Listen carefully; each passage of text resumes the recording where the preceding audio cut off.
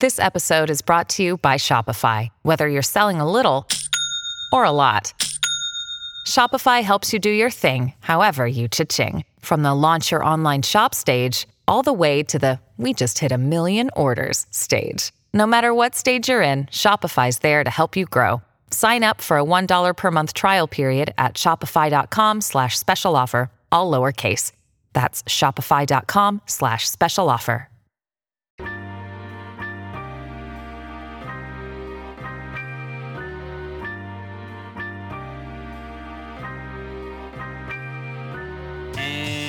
Welcome back, everybody, to the Hangout in the Holy Land, the official podcast of LandGrantHolyland.com, your free website that's pretty good that writes about Ohio State every single day. We are at LandGrant33 on the Twitter. We're on Facebook. I am on both of those places. My co-host Colton Denning is on both of those places. We're all over the place. Recording the show here on a late Monday afternoon, October 24th. So you'll be listening to this Tuesday or Wednesday or so. And I can verify, not sure about how things are going in Colorado, but I can verify that here in scenic downtown Washington, D.C., the sun did in fact rise.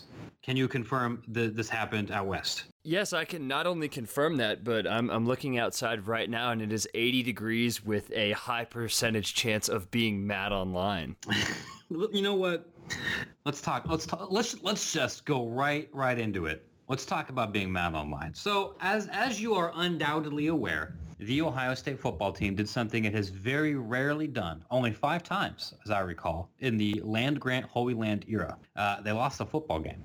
And they lost a football game in a kind of unique manner, a game which they really, I think, dominated the run of play for most of the game, statistically had an advantage against a team where they had superior talent. But thanks to some poor offensive line play and some very poor special teams disasters, they were upset by Penn State. And you can read on our website, you can read on twitter.com and every other outlet that covers Ohio State football.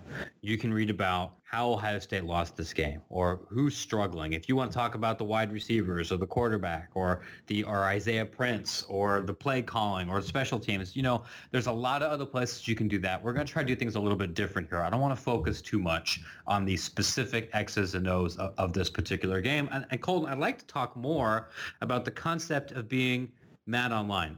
Take me through your emotional journey during this football game. Like on a scale from 1 to 10, how mad were you?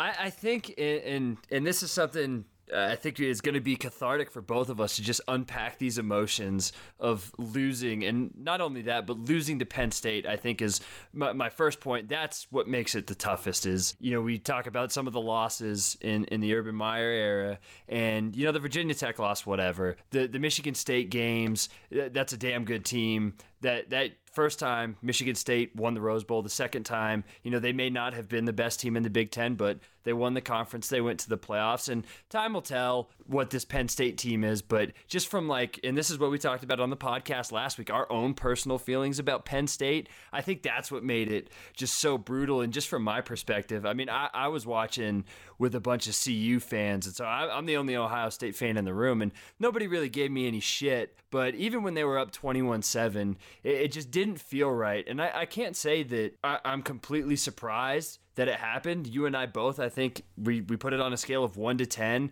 how worried we're about this game. And I think both of us at least said a 9. But just from an emotional standpoint, and this is something that I said after the game, they're better than Penn State. I think they played better overall than Penn State, but that doesn't change the fact that the way they played in the second half, not getting into the nitty-gritty offensively and then with the special teams, they deserve to lose. And I think it's okay to be mad about it, but also be like, yeah, they deserve to lose this game. And I think they did. And they got what they deserve based off of some of the play that not only happened on Saturday, but some of the symptoms we've seen heading into Saturday's game. So I think it's disappointing. You can be upset, but I feel like it was going to happen eventually. It has to. You play enough games, and especially not being as young, especially being as young of a team as Ohio State, that there was going to be something like this. I think you and I and most fans thought that something like this was going to happen before the season. This was not a team that on paper looked like it was going to project for a national title. So I think I don't really know how to use my own baseline reaction to these kind of things because I hate how contrived and like elitist this sounds, but it is a little bit different now that I've been doing this job for a while. Like I get nervous about almost every Ohio State game leading up to it, even if it's like against Bowling Green or Tulsa, because it isn't just my own fan interest involved here. I like to see Ohio State do well, obviously. I'm sorry if this is a surprise, Sports Information Directors of America who are listening, but I also am aware of how this impacts our traffic, how it impacts our budget, how it impacts our site. And if Ohio State underachieves like it did last year in various games, it impacts my job and it impacts land-grant Holy Land on a certain degree. So I'm also invested in a different way in making sure that we're wanting Ohio State to do well. So it's frustrating to see a loss like this. I think it was less emotionally infuriating than maybe the Michigan State or even the Virginia Tech losses. I know the talent disparity between Ohio State and Michigan State was just so vast. And for this game, it felt like, Ohio State led most of the game. They outplayed them most of the game. But by the end, I was mad online. And it goes back to what you were saying before. I really don't like Penn State. I think it was another Ohio State beat writer. It was like, it's a shame that Ohio State had to go give a happy moment to a program that does not deserve it. And that's that. I mean, it sounds like sour grapes, but I mean, like, I'm not rooting for Baylor, and I feel like structurally, especially on the internet, Penn State is similar. Yeah, and you know what? Ohio State special teams, get it together. You're taking food off of Matt Brown's plate, man. He's trying to feed his family. Ohio State special teams. Let's go. Yeah, keep clicking this. I know you're hungry. I know that you're being exploited right now because you didn't get paid for your services, and you're risking your ACL and your long-term brain function and all these other things here. But why hasn't somebody considered my needs? That of the blogger. Yeah, think about the bloggers. And this is, I think, something that I'm going to have trouble really articulating. It's either something that I think the listeners are either going to get or they're not going to get. And not to sound too coach speaky, but I think at least from my standpoint, I'm way more upset about the process of this game than I am of the result. Because like I said earlier, I think both of us, if you told us that Ohio State was going to lose this game, it was going to be a close game. But hey, it's a night game in Happy Valley. It's going to be a charged up atmosphere. It's going to be a 3-point game, and it's going to come down to the wire. But ultimately, Ohio State's going to lose. I would say, you know what? They probably got a little bit tight. The freshmen and sophomores look like freshmen and sophomores, and Penn State made enough plays to win. And ultimately, I think in a sense that did happen. But the fact that they were up 21-7 and they had multiple chances to kind of put this thing away, and the fact that it ended with another special teams problem, and even on punt returns, the Dontre Wilson fumbles, it was just kind of a microcosm of what feels like has been building up, that eventually this team was going to lose a game like this. So I think from my standpoint, I'm more upset with just the process of the loss than I am of the actual loss itself, if that makes sense. Yeah, it does. It kind of confirms a lot of the suspicions that we had about various Ohio State position groups. It's different to line up and just get your ass beat, and that wasn't what happened here. Urban Meyer, his remarks in the press conference on Monday afternoon, and that of the players and some assistant coaches, I think were a little bit telling. They were very adamant about putting this game behind them, not letting it beat them twice moving forward, which is something that can happen if you have a young team that's not used to this sort of thing. So why don't we do that as well? You are listening to this podcast because you want to be entertained and informed, and probably don't want to complain even more about Penn State. We'll just say this. This last thing I want to quickly add. The one silver lining, I think, this entire experience is that it does, I think, cement James Franklin's place at Penn State. And as somebody who has watched a lot of James Franklin coached Penn State football, I am not worried about that in the least. Yeah, and to that point, just to kind of wrap it up, one, with what we've seen from Meyer's teams, not even just at Ohio State, but dating back to Florida, more often than not, when they lose, they come out with a certain type of fire and aggression that sometimes they may not have had before that loss. So I think that going forward, heading into Northwestern, will be interesting to see, if this team can follow the path of last season's team after the loss to Michigan State, after the loss to Virginia Tech, and some of Meyer's teams at Florida with what they did after losses. And second, secondly, and I think this is something we touched on in the Wisconsin game about how whenever Ohio State doesn't play well, we always go to the go-tos, the play calling, the coaches, the offensive line, the passing game, whatever. And I know that I'm going to speak for you here. We've said it before. We hate Penn State, but to be fair, kudos to Penn State for playing the second half the way that they did. They ultimately and absolutely deserved a victory. Their kids are on scholarship too, and it's not like this is, a team full of 2-stars that beat Ohio State. Brandon Bell is a guy who had 13 and a half tackles. Jason Kabinda played extremely well. Garrett Sickles in the second half just single-handedly dominated the Ohio State offensive line. So I think too that we can look at it from an Ohio State perspective and be upset and be mad about it, but on the flip side of that, Penn State deserves a little bit of credit too, because they played well in the second half, and I feel like they did enough to win, even though I think that they got outplayed. But kudos to them for finally picking up a big win. We'll see if they can do anything with it. Yeah, great for Penn State to get healthy at the right time here, especially with their linebackers. I feel like I was alone on the Penn State might be good mountain earlier that week. They might be good. Offensive play calling and execution still left something to be desired for a team that has a running back as good as Saquon Barkley, but that defensive front is strong, and Penn State may very well end up winning out. So congratulations to them. I just regret that your fans are happy. But let us move on, because there's another Ohio State football game that will be that on Saturday. It's a rare one that won't be at night, so we can all get to bed on time in a week that's going to be full of big college football games. Let's talk about Northwestern. What do you know about Northwestern? It could be, extend this to Northwestern generally, not just Northwestern, the 2016 edition of their football team. Well, I don't know if you've heard, Matt, but Northwestern has a great journalism school. You know what? It does. And I'm not sure if everybody else is aware of this. Both Colton and I are both proud graduates of Medill, the journalism program at Northwestern, which is a very good journalism school, if you haven't heard. I am a Medill graduate. Medill. Basically, every sports writer either went to Medill or got waitlisted from Medill and is secretly a little bit salty about that. Northwestern has not been very good at producing actual athletes, but when it comes to producing people who write about athletes, they are an overrepresented program, and one that we like to poke endless fun at, because a lot of people who suck went to Medill. Darren Ravel didn't go to Medill. He went to Northwestern, but he's like a theater major, right? I can't say I'm up on my my Darren Rovell inside information, but I know like J.A. Adonde's a Northwestern guy.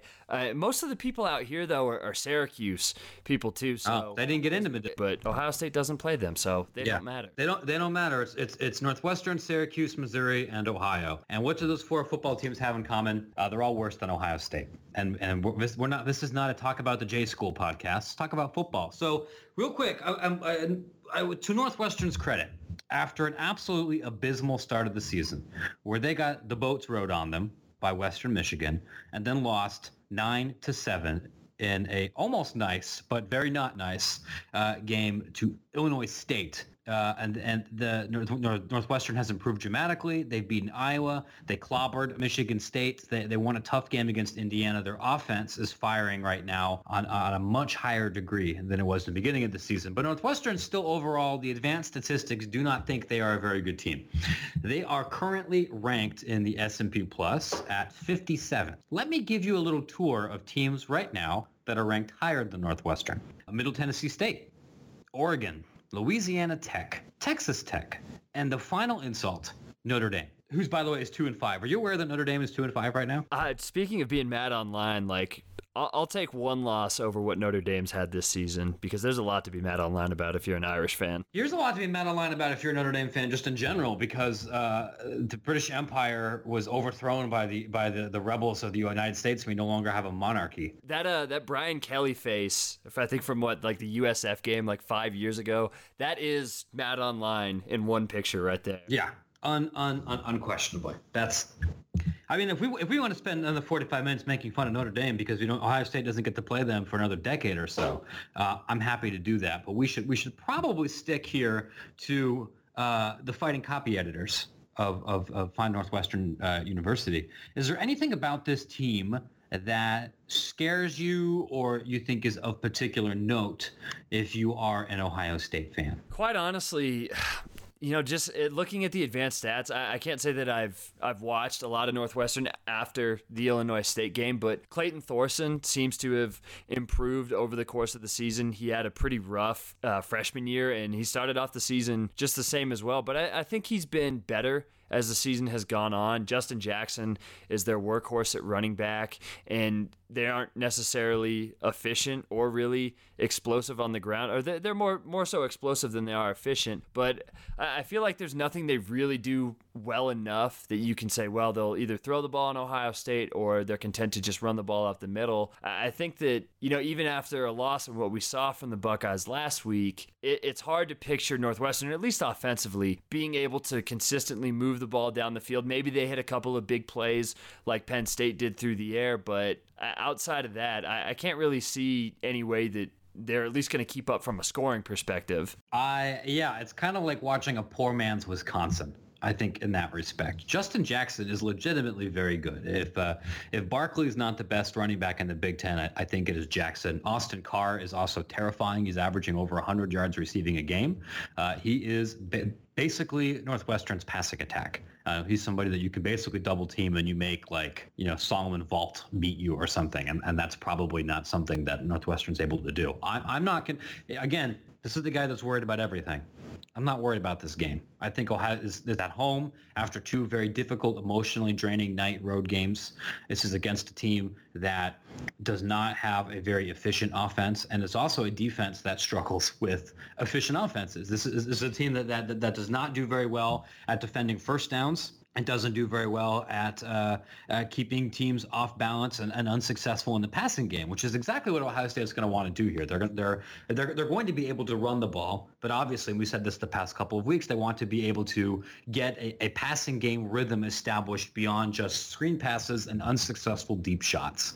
The whole middle of the field route tree has not really been something that's been part of Ohio State's offense to their chagrin. I think that's going to be available against Northwestern. This does not have the pass rush of either of these last two teams. They definitely don't have the offensive forces to keep up. S&P Plus gives Northwestern just a 7% chance of winning this game. That feels about right to me. I'm not sure if Ohio State's going to be able to cover, I don't know what it is, like 23 points, but I don't think that this is going to be an especially close game. And it will set things up for what should be a very interesting battle with Nebraska the following week. Yeah, and I think the two biggest things from my perspective to look for from this game, and I'll stick with the offense because I think, despite a few breakdowns and big plays against Penn State, that's kind of Penn State's MO. I think we kind of knew going in that the Nittany Lions were going to have some big plays through the air, and Trace McSorley completes 8 passes, but I think like 4 or 5 of them go over 25 yards, and Saquon Barkley has a couple of big runs. But I don't see Northwestern being able to do that. So offensively, this is what you mentioned, that Northwestern hasn't been great defending first downs, and as we've looked over the course of the season, I think Ohio State's efficiency on first downs, especially in the run game, has decreased dramatically,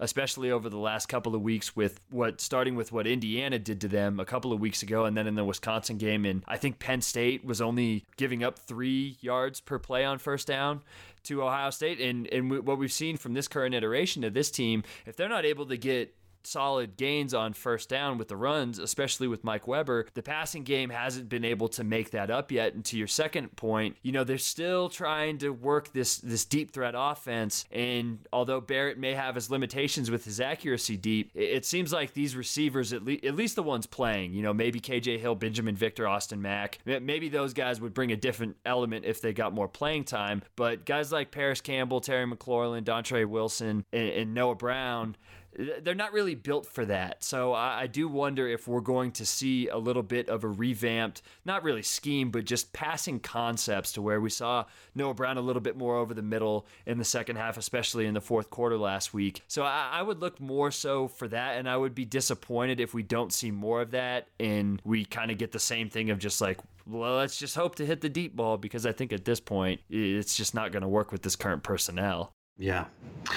Ohio State's ability to change, I don't know if that's rotating in different personnel or tweaking the playbook or just executing at a different level, will definitely be on display against a probably might be the worst team left on the schedule. I mean, well, I guess they still have Michigan State, but yeah, Michigan State would like to stand on a table and beg to differ on that one after what they did last week. All right, that's a fair point. So let's put that aside. Let me ask you another important, difficult question. Who you got in the World Series? Oh, I hate the Cubs. And my apologies to Mrs. Brown or Miss Brown, but I can't do it. I hope it's Mrs. Brown at this point. Mrs. Something Brown, happened when I left this morning. I can't do it in the fact that I rooted for the Dodgers over the Cubs. I do not want to see Chicago fans happy. And it's like, I always harken back to with where Boston was and the Red Sox were pre that 2004 year where everybody was like, oh, just let them have one. Like, I'm sure they're nice people. They really deserve it. And then, fast forward 12 years and everybody's like, wow, that's awful. Why did we even do that? This has been the worst decision we've ever made. And I think that that's exactly what's going to happen if the Cubs win the World Series. Everybody's going to be like, wow, these people are assholes. There's a reason we didn't like the Cubs. And that's just from my perspective. And I'm sure that there's like a bunch of Cubs fans listening and like, you know what? Screw you guys. I hope the Indians win. Not only because it's Ohio, but because Chicago fans deserve misery. At me. No, so like it's funny you mentioned that. I lived in Chicago for several years. I lived near Humboldt Park, and I lived in Avondale, which is just north of Logan Square for all six of you who are familiar with the geography of Chicago. And I remember for a while before I met Taylor, I dated a girl who lived in Wrigleyville, and I that was like my first real experience with like ground zero concentration of Cubs fans, because, well, that is a perfectly lovely neighborhood in the winter, and there's some fun bars there, and there's some good pizza. The commuting in that neighborhood is horrible, and people are peeing on all the streets, and it's a bunch of dumb frat bros and then, drunk dads from insurance conferences that came in from Iowa and mess everything up. And then it kind of smells. And I kind of learned to dislike them a little bit. In Ohio, I didn't feel bad about the Cubs. They were lovable. They were losers. They had a fun announcer. Their games were on TV just about as much as Indians games were because of WGN. But that proximity, the Boston example is a pretty good one. Without the horrible accent or the overrepresentation in American media, because everybody's I went to college in Boston, even though it ain't that big. So I get that. The truth be told, I don't really care that much about baseball anymore. But when I did, I was a huge Indians fan, and I want to be able to lord this over my wife, because this is the only sporting event that I think she's actually cared about since we've been married. So Indians in 3. Well, and like, to be fair, I feel like you can make the same point about Cleveland fans and Indian fans, because now that the Cavaliers won and they were the team to break the drought for Northeast Ohio, even though Ohio State's been kicking ass for 2 decades now. Now that if the Indians win, you're going to hear like, oh, Cleveland, city of champs, bring it on, bros. And it's going to be just as bad. So, like, I'm not leaving Cleveland fan out of this either. Like, you guys can go to hell too. Now, counterpoint, Cleveland is the city of champions. And also, go to hell. Warriors blew a 3-1 lead in the NBA Finals with the unanimous MVP, and Tribe in 3. I feel like I've turned heel on the podcast today, and everybody that didn't already hate me before is going to be like, this guy's trash. Yeah. Get him off. That's true. I don't disagree. We are in fact both trash. If that wasn't clear to begin with. Do you have anything else that you're burning on here real quick before we let these fine people in radio land or podcast land go? Yeah, speaking of things that aren't trash and Taylor, I want to talk a little bit about the Taylor takeover that your wife instituted. What was it, on Friday? Yeah. No, this was also something that I didn't know about. So if you're not following me on twitter.com, I commend you for your positive and excellent judgment. My takes are dumb and they're spelled wrong. But like a couple of weeks ago, I cut my finger when I was washing the dishes and like had to get it glued. And I honestly could not type for a couple of days. And my wife had my TweetDeck open, and then she decided that she was going to tweet for my account. And my coworkers really liked it, and a couple other people responded positively to it. So I think, last Friday, it took me a long time to put the kid to bed, and I was like, I've been working on my book. I've been reading a lot. I'm going to play Mafia for a little while. And so she took over my Twitter account again and I told things that were all accurate except for one story, which was complete bullshit. And I think I know what you're going to talk about, and it's simply not true. Well, for the listeners that weren't following, there's a story of murder of... I mean, I don't really know how else to put it, but it was basically leading up to your guys' first date. And I'm assuming that the murder part isn't true, which, to be clear, neither Matt nor Taylor were involved in. Just to throw that out there. The murderer, that is true.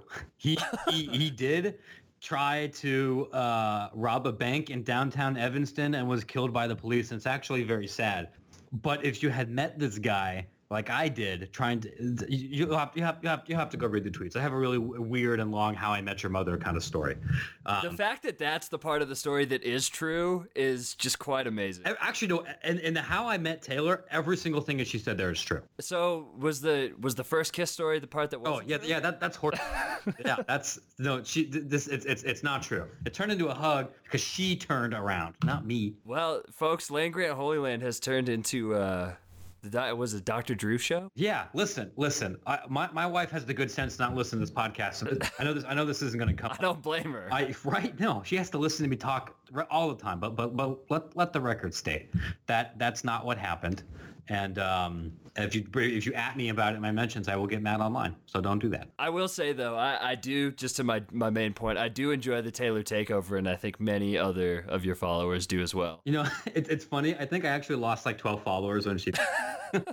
But you know what? If you can't handle me at my wife, then you can't handle me when I'm tweeting memes. If you can't handle Matt at his Mark D'Antonio 2016 Michigan State, you don't deserve him at his James Franklin 2016 Penn State. Yeah.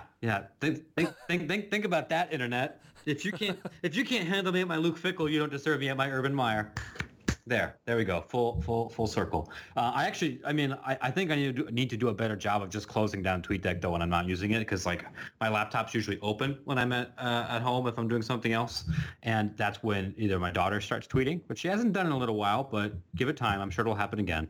Or when Taylor decides like, yeah, well, you know, he's killing mobsters in 1960s New Orleans. Time to make fun of my husband, and that's fine. On that note. If you're still listening here, God help you. This has been the Hang On Holy Land. You can find our show on SoundCloud, on iTunes, on landgrantholyland.com, which is a website that's updated every single day about Ohio State sports and news and jokes. And you should continue to click on it and tell your friends to click on it and tell your friends to follow us on our multiple social media platforms, including Facebook, Twitter, Instagram, Pinterest, and Snapchat. Because the website's free, but if you click on all of those things, then I can buy diapers for my daughter. I think that's everything, right, Colton? Yeah, you can also find the show, given how this 30 minutes has gone, probably in the trash can, too. That's true. It is also in your deleted podcast and unsubscribed folder. As long as you give us the download, that's all we care about. Exactly. On that note, let's never talk about Penn State again. Let's never talk about the end of that game again. It was bad. Football is actually bad, but our podcast is good. Thanks for listening, everybody. We'll be in touch with you next week and on Facebook Live on our website. Thanks for listening. Go Bucks.